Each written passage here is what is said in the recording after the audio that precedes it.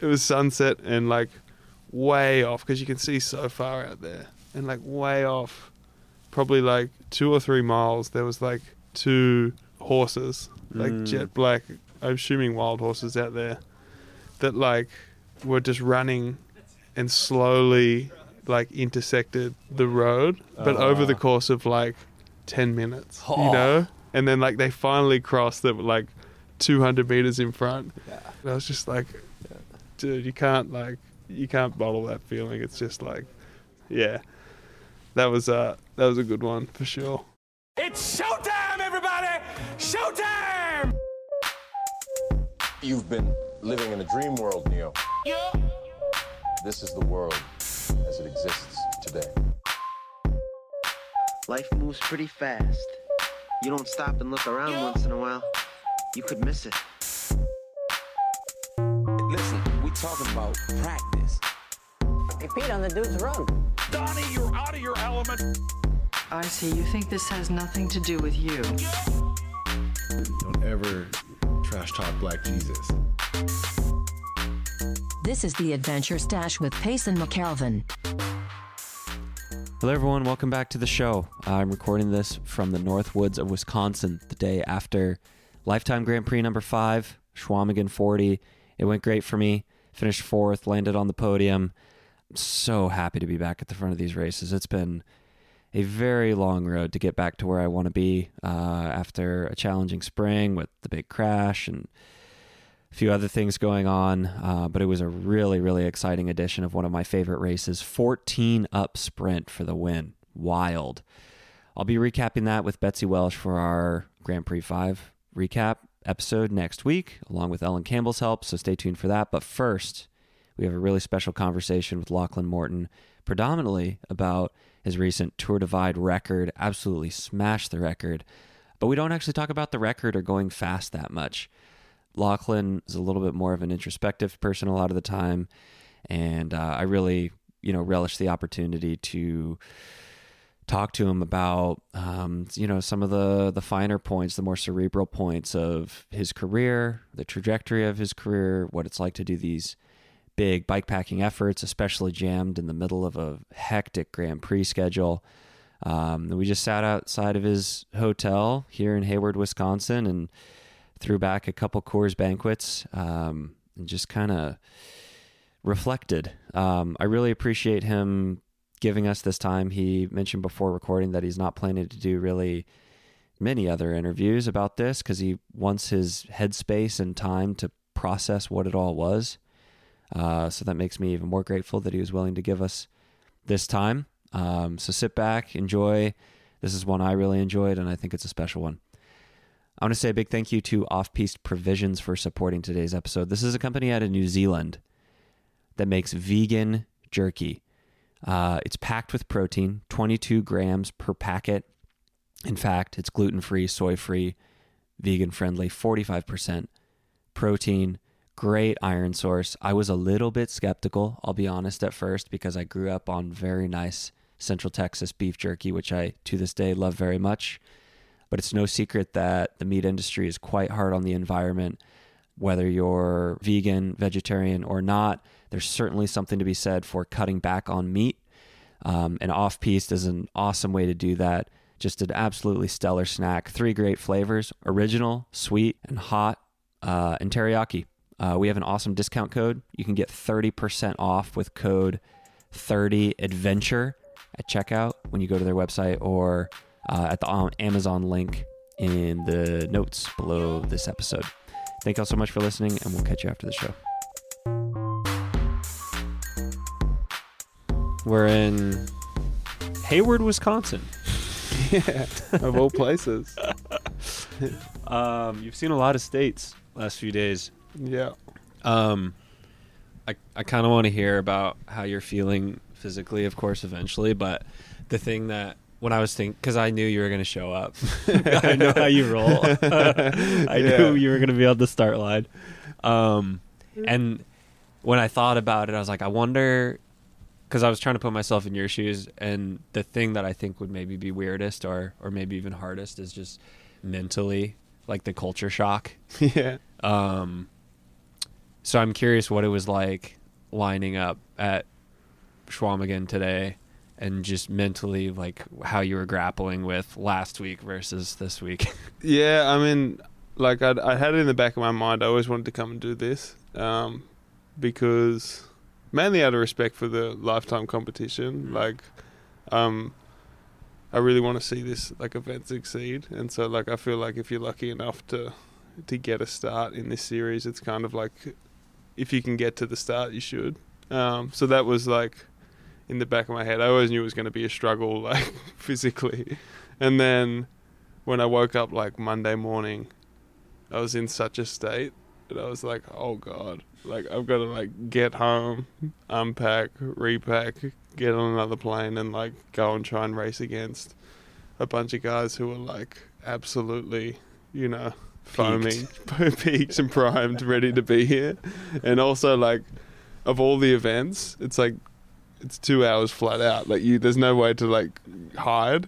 If you like off your game in that first like 15 minutes, it's like race over. So I don't know. It was definitely a tough turnaround, and like it's one of the few times I've finished a ride like that, and I had no desire to ride this week. Like, really interesting, yeah. Like I got home and like I went to a concert at Red Rocks and was just like, oh, sweet, like back into real world, you know. And then it was like, oh, I need to actually like get out on a few spins and get the body moving, and it was a chore, you know. And it wasn't until yesterday I was like, all right, I need to get out and ride, and I got out in the woods here and rode for 4 or 5 hours and was like, okay, like I've got the desire back, like let's go race. Right. That's cool. Yeah, I forgot. I saw that post about the concert too. What was that like? Oh, just culture shock wise. It was crazy. It was also like it was a Flume concert, so it's just like intense, bass heavy, and there's just like you know thousands of people just heaving. So it was like 0 to 100, which was probably a good thing, just like total immersion. Because the weird thing is, it's like almost 2 weeks long, and you don't really talk with anyone. You know, like just like conversationally, like you just don't really talk. Like I'd call my wife, you know, probably twice every day, but even then you're sort of so in it that you're not really even present, you know, having conversations. So that's the weirdest one. It's just like adjusting to just like interacting with people again. But it was easier mentally, I would say. Like normally after an ultra, I get this weird thing, and I've spoken with a lot of people about it, where they're like, for the nights afterwards, you kind of wake up in the night thinking you're still like got to get going. But because I had like a set sleep thing that I had to stick to, I didn't have any of that, you know, which made it a lot easier. Like I slept super well this week, was very relaxed. So, came out of it okay. Yeah. You seem like a pretty chill guy with like good perspective that isn't necessarily judging people too much frequently. I mean, that's a total projection, but that's just kind of the sense I get. But at the same time, with the few like really ultra distance things I've done, sometimes when you're finished, it is this weird like prolonged meditation phase. Yeah. And then you go back to the real world, and I found myself having trouble not kind of judging the world around me in a way. Sure. Like you see different people going about their daily tasks, and sometimes I just think like, man, I wish you could just like go do something super hard for a while. Right. Yeah. Do you find yourself feel like when you're at that concert, was there anything going on like that? Yeah, no, I mean there's no like I kind of feel lucky to be able to go and do these things. Yeah. So like that like I guess shift in perspective, I just take it as a positive thing to be like, oh wow, I'm just like stoked to be in like dry clothes here, you know, with like nothing I have to go and do that's arduous, and like just kind of like float in that state for myself, you know, because like doing something like that, it's like it's a choice, you know, and it's not so much that like it's something you wish more people would take on just so they could have that feeling for themselves. But ultimately it's like everyone's choice and what they go and do, you know. But it's more a sense of like I feel lucky that I'm like, okay, I've got this like thing I go and do, or like occasionally go and do, where I can have this like, you know, renewed perspective on like how good and easygoing life generally is. Yeah, so I didn't really expect to dive into this part already, but before we started recording, you were talking about just what a grind these things are. Yeah. And I think that's one thing that often like isn't talked about enough or is overlooked, is just how glorified bikepacking gets, especially when, I should say bikepacking when you're trying to go fast. Yeah. You posted one thing at some point, I forget how you worded it, but you talked about like this balance of not becoming a victim of the effort, or like becoming a victim of the difficulty. Yeah. But I also know that like it's almost like a thing you have to keep coming back to. Like you'll oscillate away from it because the difficulty can just become overwhelming. Exactly. And like you just become a victim at some point. Yeah. And you have to like pull yourself out of it. Yeah. Do you feel like you're getting better at that? Like how much time did you spend feeling like a victim versus able to have perspective?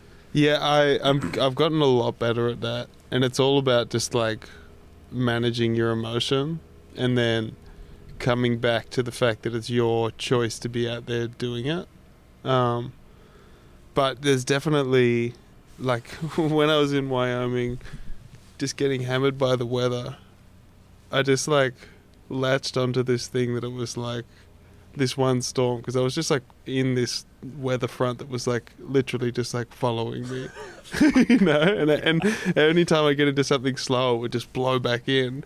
And there was like definitely 6 or 8 hours there where I was just like feeling like a victim of this storm, you know, as if it was out there just to get me. I was like, why is it like trying to make my life so hard right now, you know? And then you like eventually come back to the fact that you're just like, dude, it's just weather.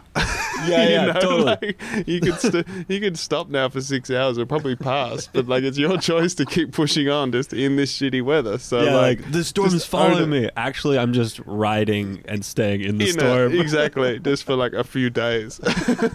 So I've gotten much better at like shifting that mentality quickly, but it's not something I don't think you could ever master, you know, because like when you're pushing so hard and scraping the barrel, that's when you get down to like there's a lot of negative thoughts and that can really like come in, you know, and it's about trying to shift that and like come back a lot of steps instead of being like, oh, I'm trying to get to this point which is 80 miles away so I can like get food and that, and you're like 80 miles, damn, it's so far. And if you slowly come back and back to like, all right, next hill, you know, and then stop, look around, you're like, it is pretty beautiful out here. You know, and you're like, right now I am okay. So like that's kind of how I manage it.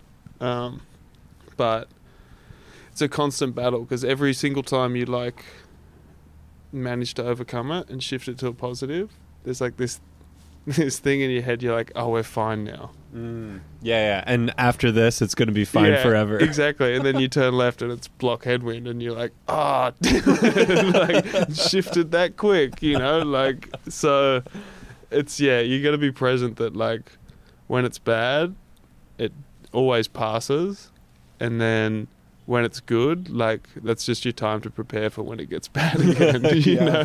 Fair. Interesting. Do you feel like you're able to learn anything in those moments, or do you have to kind of synthesize it for a while after? Because you mentioned before we started recording, you said you didn't want to do much media post ride just because you need to have time to work it out in your head. Yeah. I think anything that's that long to like process it in its entirety and like how you feel about the whole thing, how you handled it, the way you wish you'd gone about things differently, or even just like honing in on what the realities of it were and like the because it's very easy to like, you know, I think especially now, like with social media and stuff, like it's so like you look at something that's hard and epic, and it's like so glorified that it's easy to forget what it actually meant in the moment. And a lot of the time in the moment it's just ugly, you know, like you're cold, your whole body hurts, and you like just want out.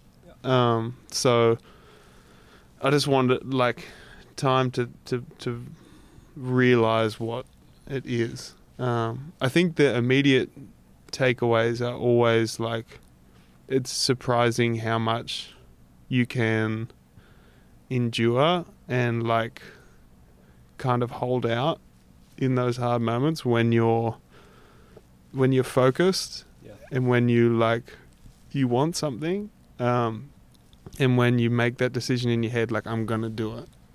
That's like something that will always surprise me, because there was definitely a handful of moments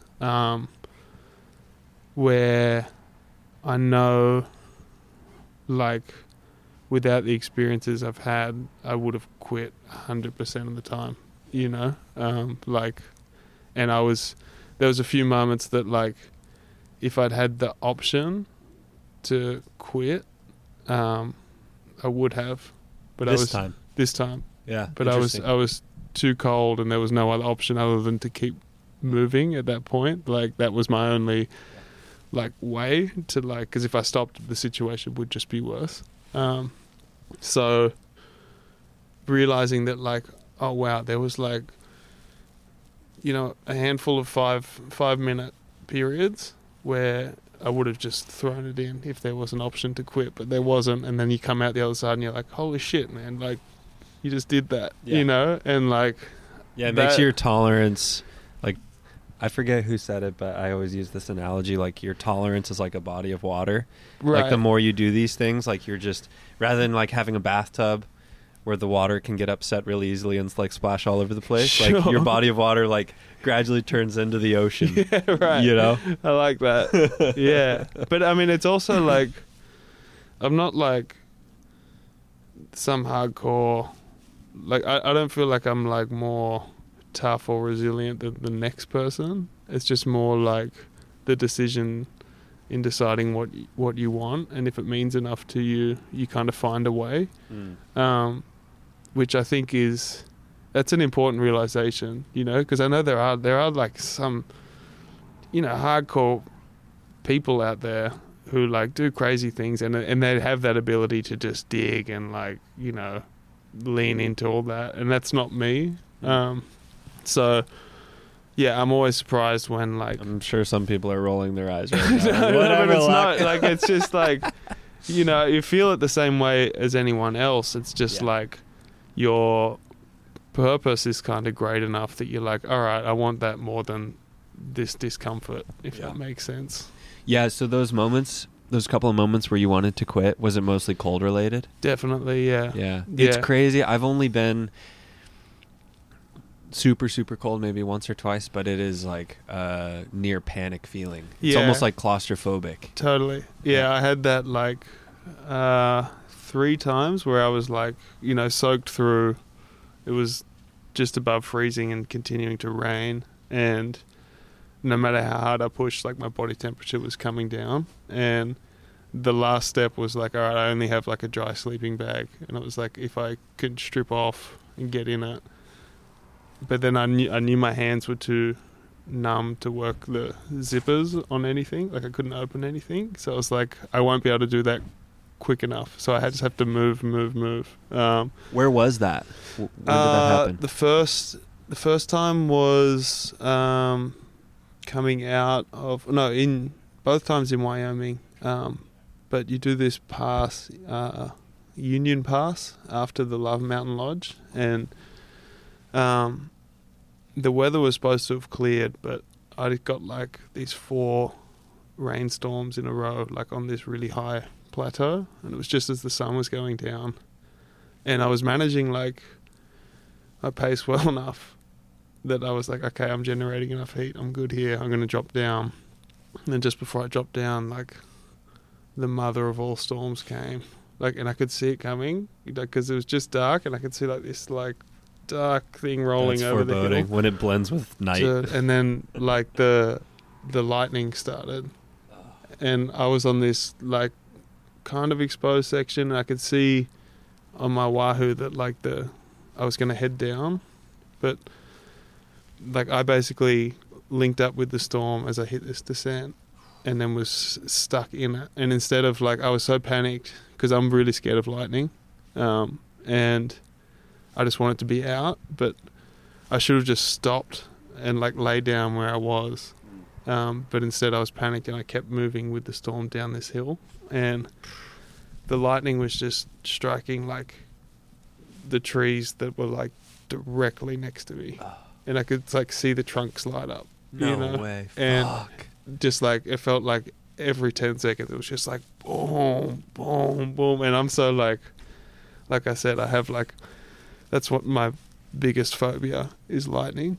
And I was just like yelling out to like stop myself from crying. Basically, I was just yelling out like, ah, like, let me go. And I was like headed down this hill, and in the process of doing that, got completely soaked and couldn't stop.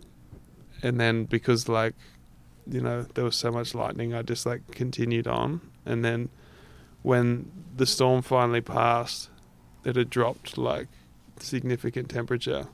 Then I had like 70 k's or so to get to the town I was hoping to get to. And then like once that adrenaline wore off, I was like, holy shit, I'm so cold. And the only thing that saved me there, like I actually stopped thinking like, all right, I need to get the sleeping bag out, I'm going to get under this tree and just like get in it. But like I said, my hands were so numb, I couldn't work any zips. So I was like, I got to move. And the thing that saved me there was the storm like whipped up a huge tailwind. Oh, interesting. Yeah. So like I could get moving and Yeah. then like get speed back, and then like, you know, once I like pedaled like as hard as I could, which at that point was probably like 250 watts, like actually, and I like held it there for like 45 minutes and generated enough heat to be like, okay, I can get out of this. And then the next day, similar thing happened heading into the basin, but it was colder. Like there was just this, it was just above freezing. Rain was coming sideways, and just as I started to get cold, there was like one car came past on this like random road, and they could see like the conditions and like obviously the state I looked, and they were like put down the window and they were like, are you okay? Do you need help? And I was just like, I had that moment of like, I should probably get in that car. Yeah. And I was like, no, I'm fine. Really? And I remember as I said it, I was like, you idiot. that was, I think you're going to regret that like pretty soon. And 15 minutes later, I was like full shivers, like, okay, like couldn't find it because there's like nothing out there. I was like, there's no shelter. And I like zoomed out on the map, and I could see we hit like a highway for like 2 or 3 miles. And I was like, I just got to get to a highway. At least then if I'm as bad as I am now, I can flag someone down or like. And when I got there was like a rest stop, which was just like, No way. without that rest stop, I would have been Oasis. done. You know, I would have like had to flag down the car and get in and been like, I need out. And got in there, stripped everything off. Like there was a hairdryer, and just like basically got naked and just like put everything in the hairdryer and like had to like sit there for over an hour, I think, just to dry everything and like get myself together to go again. But yeah, those 2 moments in particular, I had another like couple of close ones to that, but those ones were where I was like, all right, this is do or die here, really. Yeah. Wow. Did you have anyone walk into that bathroom as you were? Heaps of people, like, because like there were a bunch of motorbike riders who were all also like kind of doing the same thing. Oh wow! So because they were just also like, wow, fucked. this weather's like insane. Interesting. But then they looked at me and they were like, you can have the hairdryer. exactly. They're just like, what are you doing? And I was like, no, it's important. I keep moving. So did it feel like those cold moments were the biggest challenge of the whole ride? And yeah, for me, like that was hard to deal with. Like in the last part when my derailleur stopped working, that was also pretty challenging, like mentally, to be like, okay, I'm like inside the last 1,000K, and then now there's this other thing. So like physically, that hurt a lot, you know. But that was kind of like, all right, well, worst case scenario is like I'm going to kick the derailleur down to the 50 and just spin it in, you know. But I was just like, at that point, I was like, no, leave it in the big gear. Like, gotta go fast. Did you leave it in the 10? I basically worked out a system where like I pushed like a spoke in there. Yeah. And because like you can kind of tension it. And so like with the nipple, it was like, you know, in the 11, I think, and then I could shift it down to the 12, and then if I pulled it out, it went down 2 more. But like you do that manually, you know. But I could do that. Or then when it was really steep, I would just basically like kind of ride and kick the derailleur like all the way up the cassette. And then when I get to the top, just like manually like lever it back. That was hard because. Mainly just because you were like I said, you had that feeling of you're like, oh, I'm there now. You know, like body feels good. I can like crank this last bit. And then right when you feel like that, you're like, oh, damn it. Yeah, like that's my pretty life much just got so the bike hard. packing experience. Yeah, exactly. One thing I'm curious about. So I think one of the things that I have enjoyed most about these rides of yours, and also the fact that you're combining the Grand Prix with 1 or 2 of these a year. Yeah. I've just been so impressed with your ability to do both well, because I think there's a handful of folks who we race with, or folks that have raced at a high level while they're on the road or whatever, and they feel like they can just kind of drop in, and because they've done big watts in their previous life, like they can just go smash these things. It doesn't work like that. There's like a skill component, obviously, but the thing that I think I'm starting to pick up on is just like the engines are different in a way. Right. And I remember when I heard Lel talking about just chugging gallons of milk and ice cream and stuff, I was like, you realize that's a terrible idea. But I think there's like potentially a fat metabolism aspect going on for some of these riders. Yeah. And so actually fellow Aussie of yours, Emma Flukes, who lives down in Tassie, who's a bike packer, I was talking to her about this, and she was basically making fun of how much I eat while riding. Right. Because like when we're doing Schwamigan this weekend or whatever, well, maybe less Schwamigan because it's so short, but like Unbound, whatever, you're just stuffing your face with sugar. Yeah. Like if you're doing it right, you have to be taking in so much carbs per hour. Yeah. And it's amazing to me that it seems like you're able to kind of like flip a switch between these two things. Yeah. And when you talk about how cold you were getting, I'm just thinking about like as an athlete that's tuned to go super fast still, as you are. Yeah. And like the fueling requirements of that. It's amazing to me that like you're able to handle this totally different effort almost from like a metabolic standpoint. Yeah, but you feel it switch. Do you? Yeah, like I knew I was not going to be conditioned for this ride because I didn't have the time to prepare for it. You know, it was like basically steamboat, and then I went home for a few days to like pack my stuff and then drove up to do it. So the first day you're like, oh yeah, great.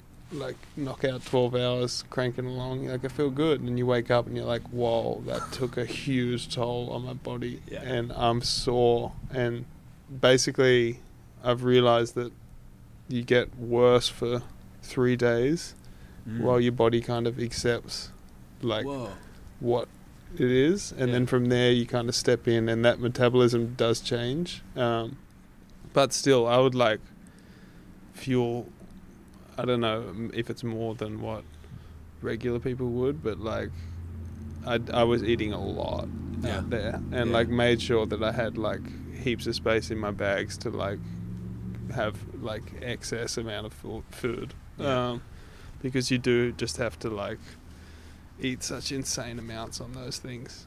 But there is definitely a switch that happens as you do those things. And I mean, in an ideal world, you would make that switch before you started, because like it does suck. Like especially, it's always the third day. Your muscles are just so sore, you know, and you get super swollen, and like your body's just like fighting everything you're doing. And then eventually it's like it has an acceptance, and you're like, okay, I'm getting better. And the sleep definitely helped speed that up. Like I could feel like having a proper sleep, that I was like, oh, your body's actually having a chance to adapt, you know, which, yeah, sped up that process for sure. But then, yeah, it's like you can feel that even switching over to like a race like today, where it's like, I was never like I could hear other people breathing, and I was like, oh, I'm just like still chilling like aerobically, but like my legs just hurt.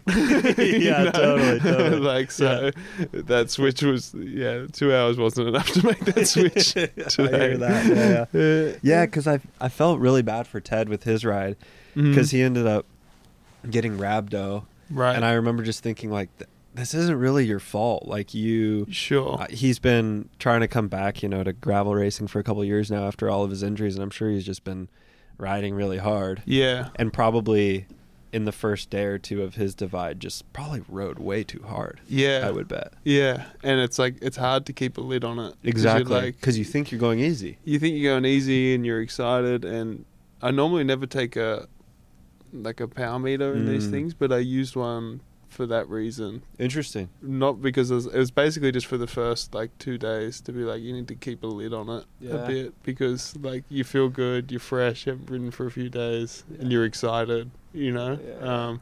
So you can absolutely just trash yourself, you know. It's hilarious how low like that number actually is that's sustainable for a multi-day thing. Did you have a number, or were you just sort of like feeling I would it just out? be like, in the start I was like, just don't go over like 300 watts. Yeah. You know, which like sounds like, oh yeah, you'd be pushing, but when you got a loaded bike and you're like, oh, just boost up this hill, you know, if you boost up there and you're like, you do that like 30 times, you know, then you're like, oh wow, like now I'm just useless. You know.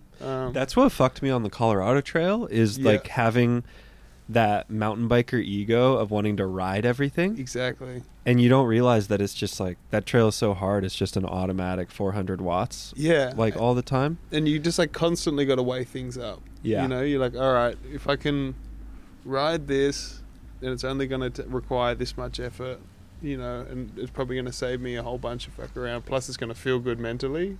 You know, you're like, all right, take that. Yeah. But if you're like, I'm going to ride this, it's going to be a struggle. Probably going to get up halfway anyway. Like, just get off, walk it. you know? Yeah, for sure. Did you have any moments where you got behind on calories and just like got bonked out of your skull? Yeah, on the day after Whitefish. So like I had this really cold, wet day 2 or 3. I think it must have been day 3. And I was still kind of fresh enough to push hard, and to stay warm I like probably pushed harder than I should have that day. But because I was getting up so early, because I got to town at like 8 or something, so I was going to get going at like 2 in the morning. I was like, everything will be closed, I need to resupply for the next 150 miles like tonight. But I was like cold and wet doing it, so I like kind of rushed it, and I was like, yeah, that'll be enough. And then just like underestimated, you know, how much I needed, and I ran out for like probably like 60 miles, and I was like, I knew I could make it. I wasn't panicked, but that like took a toll to like ride on fumes for that long. It like takes you a while to come back from that. And you kind of don't really ever get back to topping it off until you like stop and sleep. So that was the only time. And from then on, like there's some long stretches between resupply. But I never even, like the longest stretch I think is probably down there, the push into Silver City. And I still had like a comical amount of food when I got to Silver City. I was just like, oh hell yeah. Yeah. Because basically my like strategy was, if I was like kind of like tired trying to resupply. I was like, make sure you've got like one king size candy bar for every hour, at least as a minimum, you know. And I'd kind of like top that off, and then if I wanted, you know, this or that because of craving, I'd like get more. But I was like, at least if I got that, I can like function well on that, you know. Were you brushing your teeth on the bike? Because I always think about that with not on the stuff. bike. I never get that. You're just like, how much time are you really saving? Yeah, you know, true, because it's like true. this the pocket that I had it in. It's kind of hard to get to. Yeah, and you're like, no, just do it like when I stopped. Yeah, you know, fair, just like, yeah. I just I saw some video of Courtney DeWalter during UTMB last week. Yeah, she does it all the time. Dude, she brushed her teeth like 6 times yeah. during the race. It's and, crazy. And whenever she goes past her stream, she like washes her face and like. And I was like, there's a lot to that because if you feel like fresh, like I would try and wash my kit whenever I could, and to like even just like a hand wash, like it felt so good to like put something fresh on, you know. So I get that for sure. Yeah. Any super memorable high points where you were just like singing, you know, or just like, this is so, you know, those moments when you just have to say it out loud about how amazing it is? Yeah, there's like this pass as you cross from Montana down into Idaho. I think it's called Red Rocks Pass. And that whole part of the States was new to me. And there was just like, it'd been a big day. I'd done it, like ridden into a lot of headwind, but it just like calmed down just before sunset. And like the light was just like ridiculous in there, you know, like shining off all these like red rock walls. And I knew it was like a downhill kind of like roll to town. Yeah. And I'd managed to like book somewhere there, like right en route. So I was like, I'm going to roll down. I'm going to have a hot shower. Like, this is epic. That was one. And then coming out of the basin, once I'd come through all the mud and like, there was a period that day when like it was so muddy and like my bike was just like so clogged full of mud that I was like, I'm gonna just have to sleep out here. But I was like, just walk for like, just walk until it gets a little bit better and then decide, you know. I was like, I'll walk like I was like, walk 2Ks, I could kind of see this hill. I was like, just walk to there and then, you know, just take stock. And I walked that section. And there was like, the road started to dry, and there was a river there, and I could like wash my bike out, and I was like, hell yeah, you know, like I'm gonna make it. And it was like this big, long, straight, very slight downhill where, when you're on a loaded bike, you can like get that thing cranking. Yeah. And it was sunset again, and like way off because you can see so far out there, and like way off, probably like 2 or 3 miles, there was like 2 horses, like jet black, I'm assuming wild horses out there, that like were just running and slowly like intersected the road, but over the course of like 10 minutes, you know? And then like they finally crossed the like 200 meters in front. Yeah. And it was like they knew I was there because they crossed the road, then they turned around and just like looked, and I was just like, dude, you can't like, you know, you can't bottle that feeling. It's just like, so especially after such a hard day, you feel like you've got a break. And yeah, that was a good one for sure. Do you ever think about, because I know you're still super motivated by chasing results, and you've had big results in your day for sure. Do you ever think about kind of comparing those 2 peak experiences on the bike? Like the feeling of winning a race that you've been working towards and dreaming about, and then something like you just described? Yeah, it's different, you know. I would say the feeling, like those feelings that you have on a trip like that, definitely like outweigh any win that you could have. I agree. You know, because like a win is so quick. Yeah. And like as athletes, I feel like the first thing you do when you win is you're like, okay, now I can win something else. You know, so like because you like kind of have this self-affirmation of like, okay, I'm capable of it. And it moves through quickly, as opposed to like a moment that happens like that out of the blue, and suddenly you're just brought like totally into the present. And it's this weird feeling of like, it's only come about because of everything you've endured prior to that, but you're so just thankful for that, like that moment of reprieve that, I don't know, they just stick more, because, I love, like I said, I like chasing results, and I love that side of cycling, but that's such a thin slither of the whole experience you can have. And I think I've realized that, the idea of chasing, I think I love the chase even more than the result. That idea of like trying to put all the pieces together. The project. Exactly. Yeah. And then you get to go out there but it's very rare that you have a moment like that during a race. Like on the way to doing it. Like I have had them here and there, but not often. So yeah, it's very different experiences. Yeah, to me it almost feels like sometimes it's like being given something versus like taking something. Right. In a way. Yeah, exactly. That's a great way to put it. Yeah. Let's talk about, well, actually people are going to be curious. Before we tie up Tour Divide stuff. What just totally fell apart on your body? What was just like, oh man, this is absolutely killing me? I had issues with my feet, which is like a pretty common one for me. I don't know what.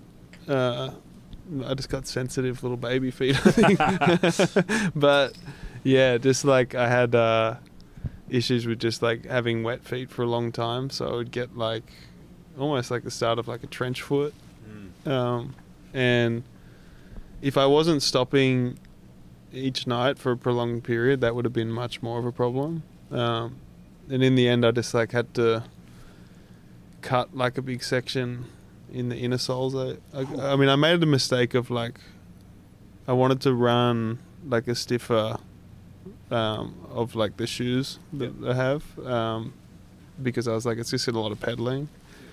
But I was like, I'm going to run... I put like Hoka soles in them because I was like, oh, they're super soft. That'll be like a nice middle ground. But they just held a bunch of moisture. So it was a bad call. But yeah, in the end, I just like cut a big section out of those. So like the bit that was giving me the most issue was like my big toe and like that kind of zone where you're really pushing on your foot.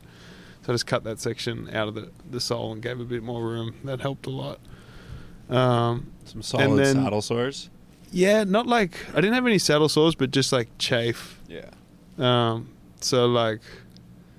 Basically the last like 5 days, I was just like... I bought like a pair of socks from a gas station, and I just put like my junk inside of a sock. No way. Yeah, because like that's awesome. Because there was so much chafe there that like that was like the best way to just stop anything from rubbing. No way. And it worked like a charm. But that's hilarious. That's like they use those in movies for like nude scenes. Yeah, right. Yeah. I forget what they're called. It was just like it was like a light bulb moment. I was at like the checkout like with a bunch of food, and I was like, oh, socks, and I was just like winding my head. I was like, I think that'll work. Dude, that is a hack and a half. Yeah, so I did that, and then hands, not like basically after they got cold, and then the combination of that with just like the vibration you get on the bars, they just like stopped working very well. So I was having a lot of trouble. I feel like that's super common. Dexterity just goes out the window. And then just the strength. So like there'd be like things I'd be like struggling to open, or like zips were just like like my enemy, dude. I just couldn't get them. Yeah. But yeah, they were like the main things. And then once I started like single speeding that last bit, my knees were dude, like, I can't imagine. It was just like felt like they were going to pop out of their skin. Unreal. But no, nothing like, I never had like anything that made me like fully stop due to that one thing, you know. Do you ever think about the health component of Yeah. of all this? Does that bother you at all?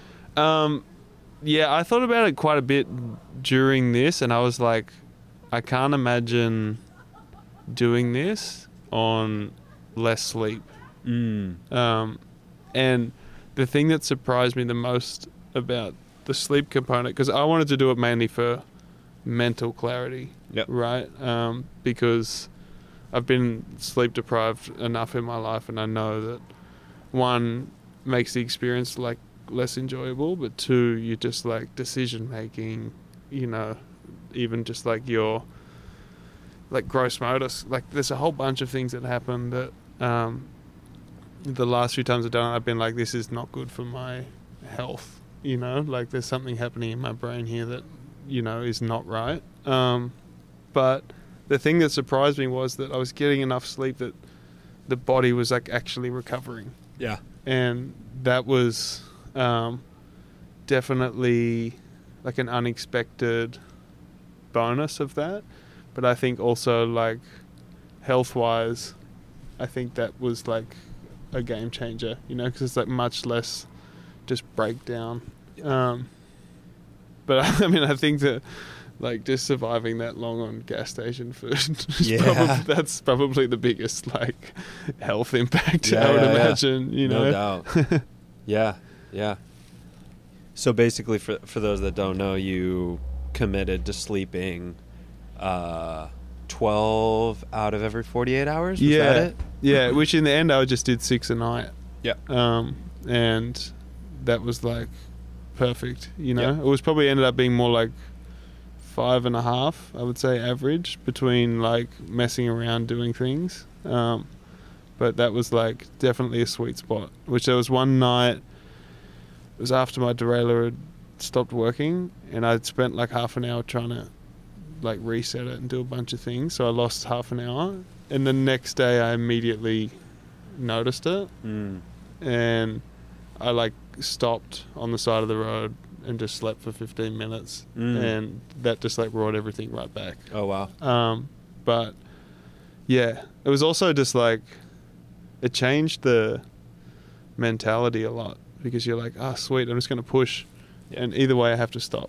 You know, there's not like that feeling of like, I could do more. Am I really tired? You're just like, no, I have to. So like, that's cool. You know, you'd be like, I'm going to find somewhere nice to sleep. And just like, you know, change that. Yeah. So you did this faster than anyone has so far. And I know that to an extent that's just a bonus. Like a big motivation was just seeing the route. But you're a racer. Like in those last, you know, handful of hours, were you able to kind of, I don't know, give yourself some appreciation about doing it fast, or was it just totally an afterthought? Yeah, no, I mean, like the way I was approaching it always was like, okay, I'm going fast. You know, like each day you're trying to like optimize like how much time you spend stopped, all that kind of thing, with the idea of like I want to take as little time as possible. But I honestly didn't think beforehand it would be possible to go faster than whatever it was, 13 and a half days or whatever. No, I didn't. How come? I just thought that like stopping for that long each day would enable you to do that. But I was like, no, I was happy with the fact that I'd gone about it the way I wanted to, and had stuck to it, and had managed to go fast and do it in a way where I was like, I kind of felt good, you know. That was kind of like that was the overwhelming feeling I had. I was like, sweet, I managed to do this the way I wanted to, and go fast.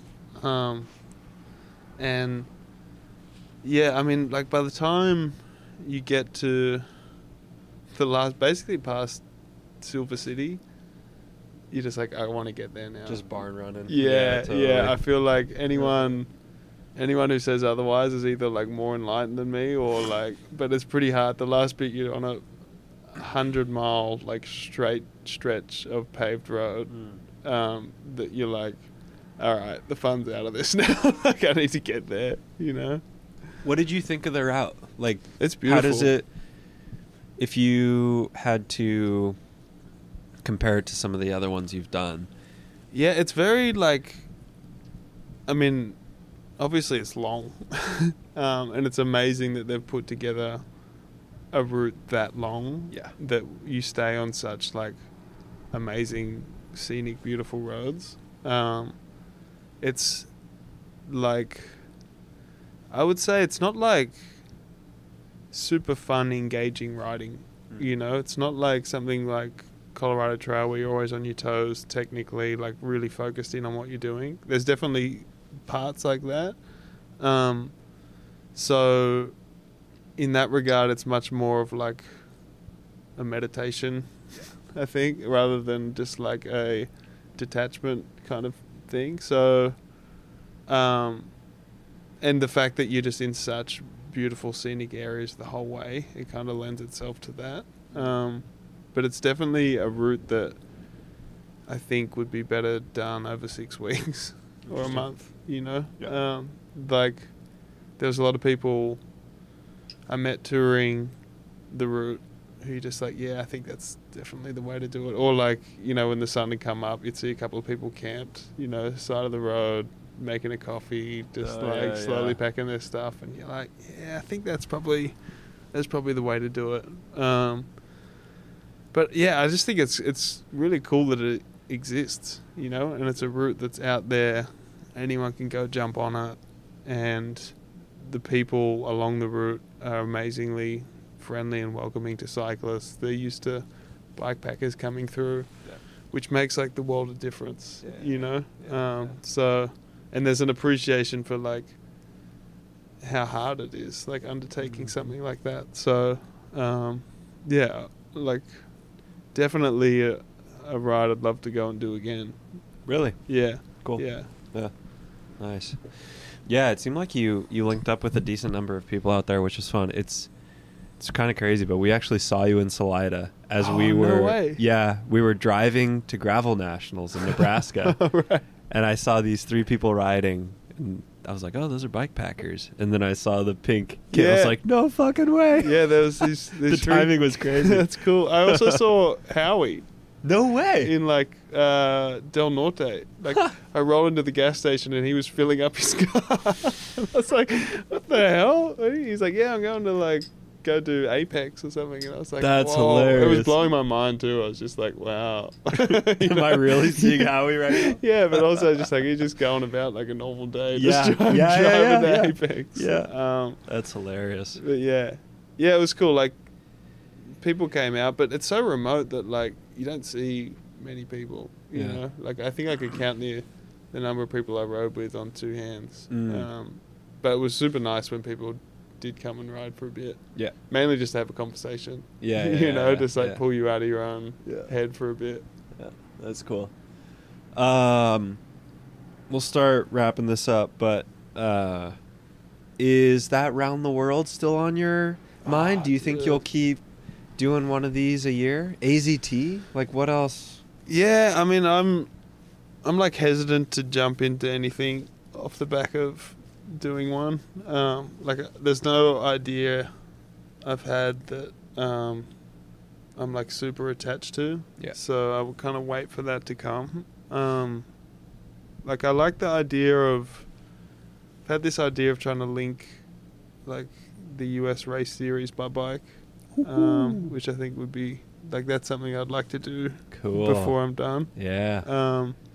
But the round the world one, I don't want to do it like as the current record is done. Yeah, with the full optimization. Yeah. Talking to Lael about that, apparently that guy spent like $600K. Yeah, to do it it's as fast so as he expensive. Did. Yeah. And obviously, like we looked into it, and I was just like, yeah, one, it costs so much. So it's prohibitively expensive for, like, not anyone can just get up and go for that. Yeah. So, and anything supported, I think, like, I think it would just be very different, and I'm not sure it would be like the kind of undertaking that for my personality would work that well. But it weirdly sounds more stressful to me. Yeah, Yeah, I think so. And it just like removes so many things that keep your mind occupied that I think it would become very much like pedal. Yeah, it's just like all athletic rather than adventure as much. Yeah, and I also think the roads you would have to take to cover that amount of distance wouldn't be as inspiring. So I kind of got a back burner on that one. Yeah. Unless I find the ultimate dream is to do the kind of off-road around the world. No flights. Around the world. Wow. Take container ships. Dude, yes. It would take so long. Maybe that's the retirement lap. Yeah, exactly. I'm just like, all right, you might be done with the bike after that. That's cool. Yeah. One of my last curiosities is whether you feel any hesitancy about sending one of these big things when you're doing well in the Grand Prix, because I know you do care about that. Yeah, I knew doing that it puts a question mark on how you're going to ride for the rest of the series. But I don't know. I think if I was solely focused on just the series and racing well, I'd probably crack on it anyway and might not ride as well. And I also know that I'm not going to be able to do this forever. Yep. And so I want to not do as many things, but I want to do as many of the things that mean something to me as I could. And the thing I realized with Divide was for the last few years I've kind of it's just become too hard to fit it anywhere. And I was like, there's never going to be a good time. I can go and do it and call it work for now. So It's so true. it's time, it was just you know what, even because I did Leadville, Breck and Steamboat, and I was thinking during Steamboat, during the race, I was like, damn, I gotta I still haven't done any route research. I haven't packed. There's probably still things I need to get, and I was just it's just too hard, why do you feel the need to go and do this other thing? But I'm so glad I did it, because it's always tempting to just put things in the too hard basket, but I don't know.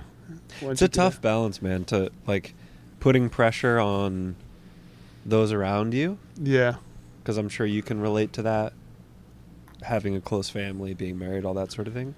And then also making the most of your time here. Yeah. That's a tightrope. Yeah, exactly. And I don't know, the biggest consideration for me is just all right, I'm going to spend a lot of time away from home, away from Rachel, my wife, and it's is she cool with it?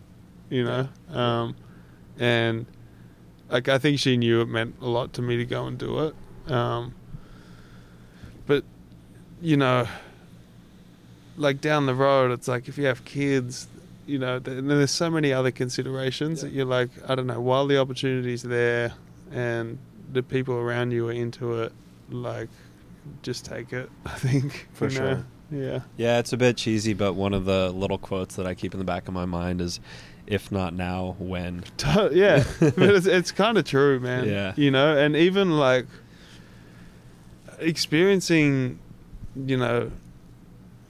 these places while you're in a physical condition to be able to push through these landscapes, at high speed with everything you need, it's such a sick feeling, and there'll be a point when 200 miles will be way too long to ride, for sure. and maybe then I'll go and tour it, but I just know that it's a small window we have as athletes, and to spend 5 years just trying to win Leadville as your only thing, and then you could flat out every other time. You could there's so many things that could happen that you'd be man, imagine what I could have done if I wasn't just singularly focused on one thing. So I try and be mindful of that.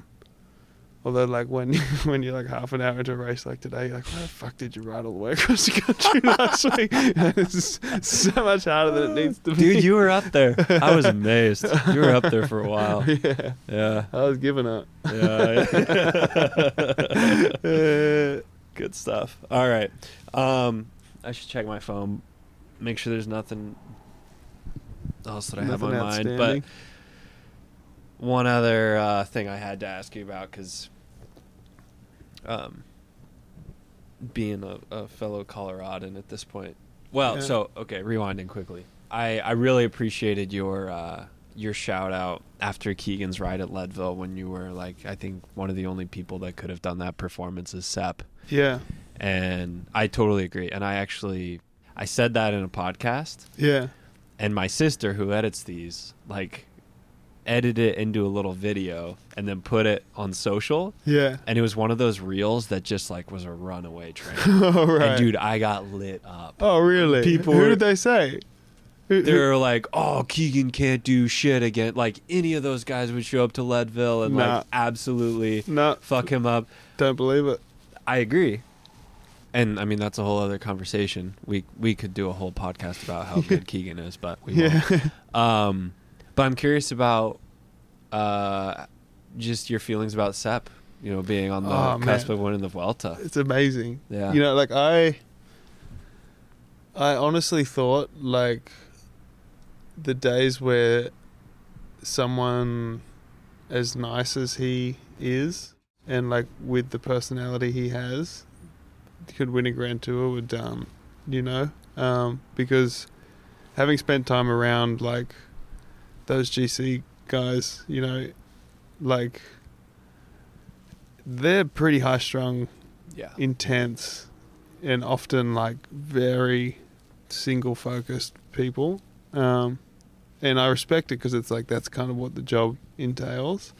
So to see someone who's, like, just a good dude, you know, knuckleback guy, kind of like reluctant champion. Oh, yeah. Like, and just let his ability shine through, you know, like on top of his personality, and to do that and, like, beat all the best, you know. Like, it's amazing. You know, like, beyond what I think, you know, it'll do for cycling in the US, road cycling. I feel like it does need that boost, but just on a personal level, you know. Like, I remember he beat me when he was just like a kid, like a mountain biker at Redlands. There's like this hilltop finish, and he, like, sprinted around me, and I'd just come back from the World Tour, was on Jelly Belly, and, like, everyone was just like, who is this kid? And he was just like this kid having fun riding his bike, you know. And it seems like that hasn't changed all the way through. It's amazing. Yeah. And it's like when he first went to Europe, there's so many people like, it's going to be different, you know, like, it's going to be hard for him. And he's just, like, shone, you know, his whole way through, and hasn't let it, like, because I mean, I know for me, like, I couldn't hack it there because of, like, how it was going to change me as a person to be able to perform there. And he's been able to do it, which, like, it's just really, really cool. And I think, like the best story in cycling in a long time, you know, at a high level, you know. I think it's really cool. Yeah, and knowing him pretty well, I'm so proud of him. I'm so happy for him, but I almost feel bad for him.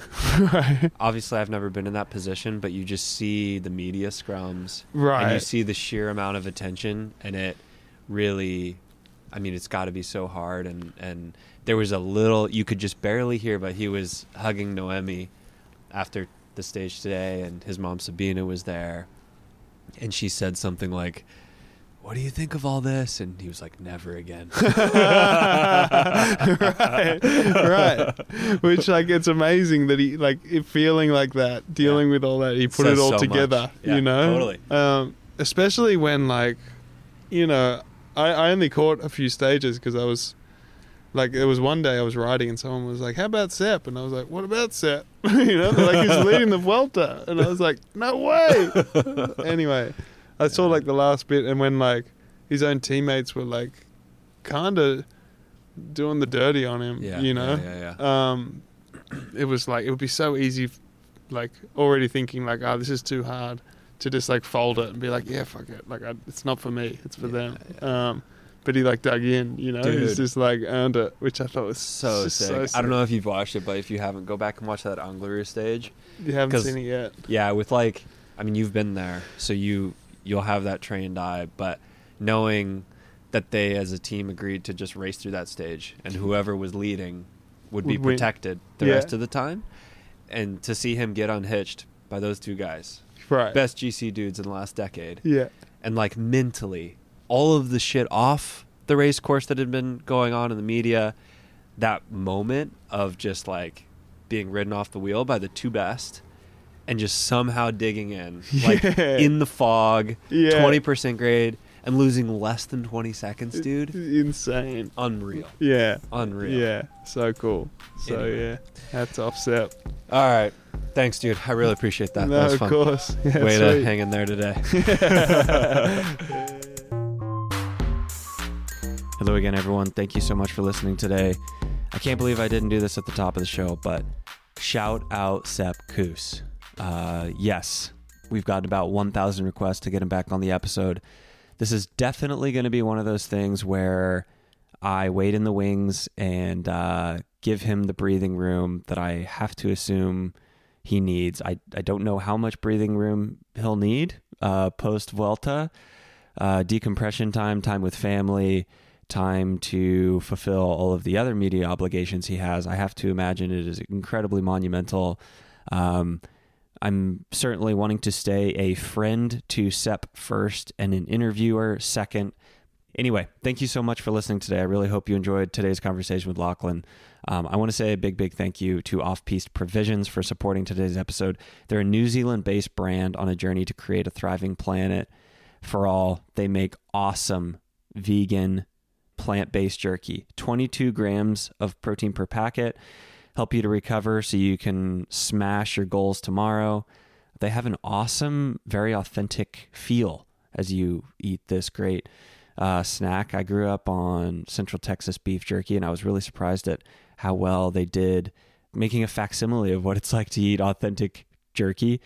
It's gluten-free, soy-free, vegan-friendly, has 45% protein, awesome source of iron, and 3 great flavors, original, sweet and hot, and teriyaki. And you listeners can get an awesome 30% discount code, just 30 adventure, all caps 30 adventure at checkout. That's at Off-Piste Provisions. Off-Piste is OFFPISTE Provisions. Or you can just use the Amazon link linked below in the show notes. Big thanks to them for supporting today's episode. Lastly, big thank you to Lily McKelvin for editing and producing the show and also running our Instagram.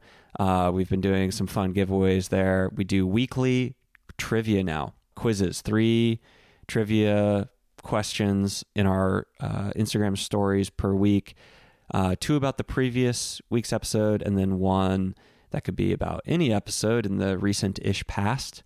If you get all 3 right, you're entered to win a pair of Stash House Productions socks from Sock Guy. They're purple. They're fun. Thanks to everyone that's been playing. It's been a great turnout so far. That's all I got. Catch you next week for the Schwamigan recap episode. Last thing, be sure to send in your 45 to 60 second sound bites if you participated in Schwamigan. Please email them to theadventurestash@paceandmckelvin.com. Just 45 to 60 seconds recorded on your phone. If you have an iPhone, it's just voice memos. I assume there's some sort of Android equivalent. And we'll include them in the opening segment of that recap episode. Just tell us your name, where you're from, and something about your day out in the North Woods of Schwamigan. Thanks. Talk to you next week.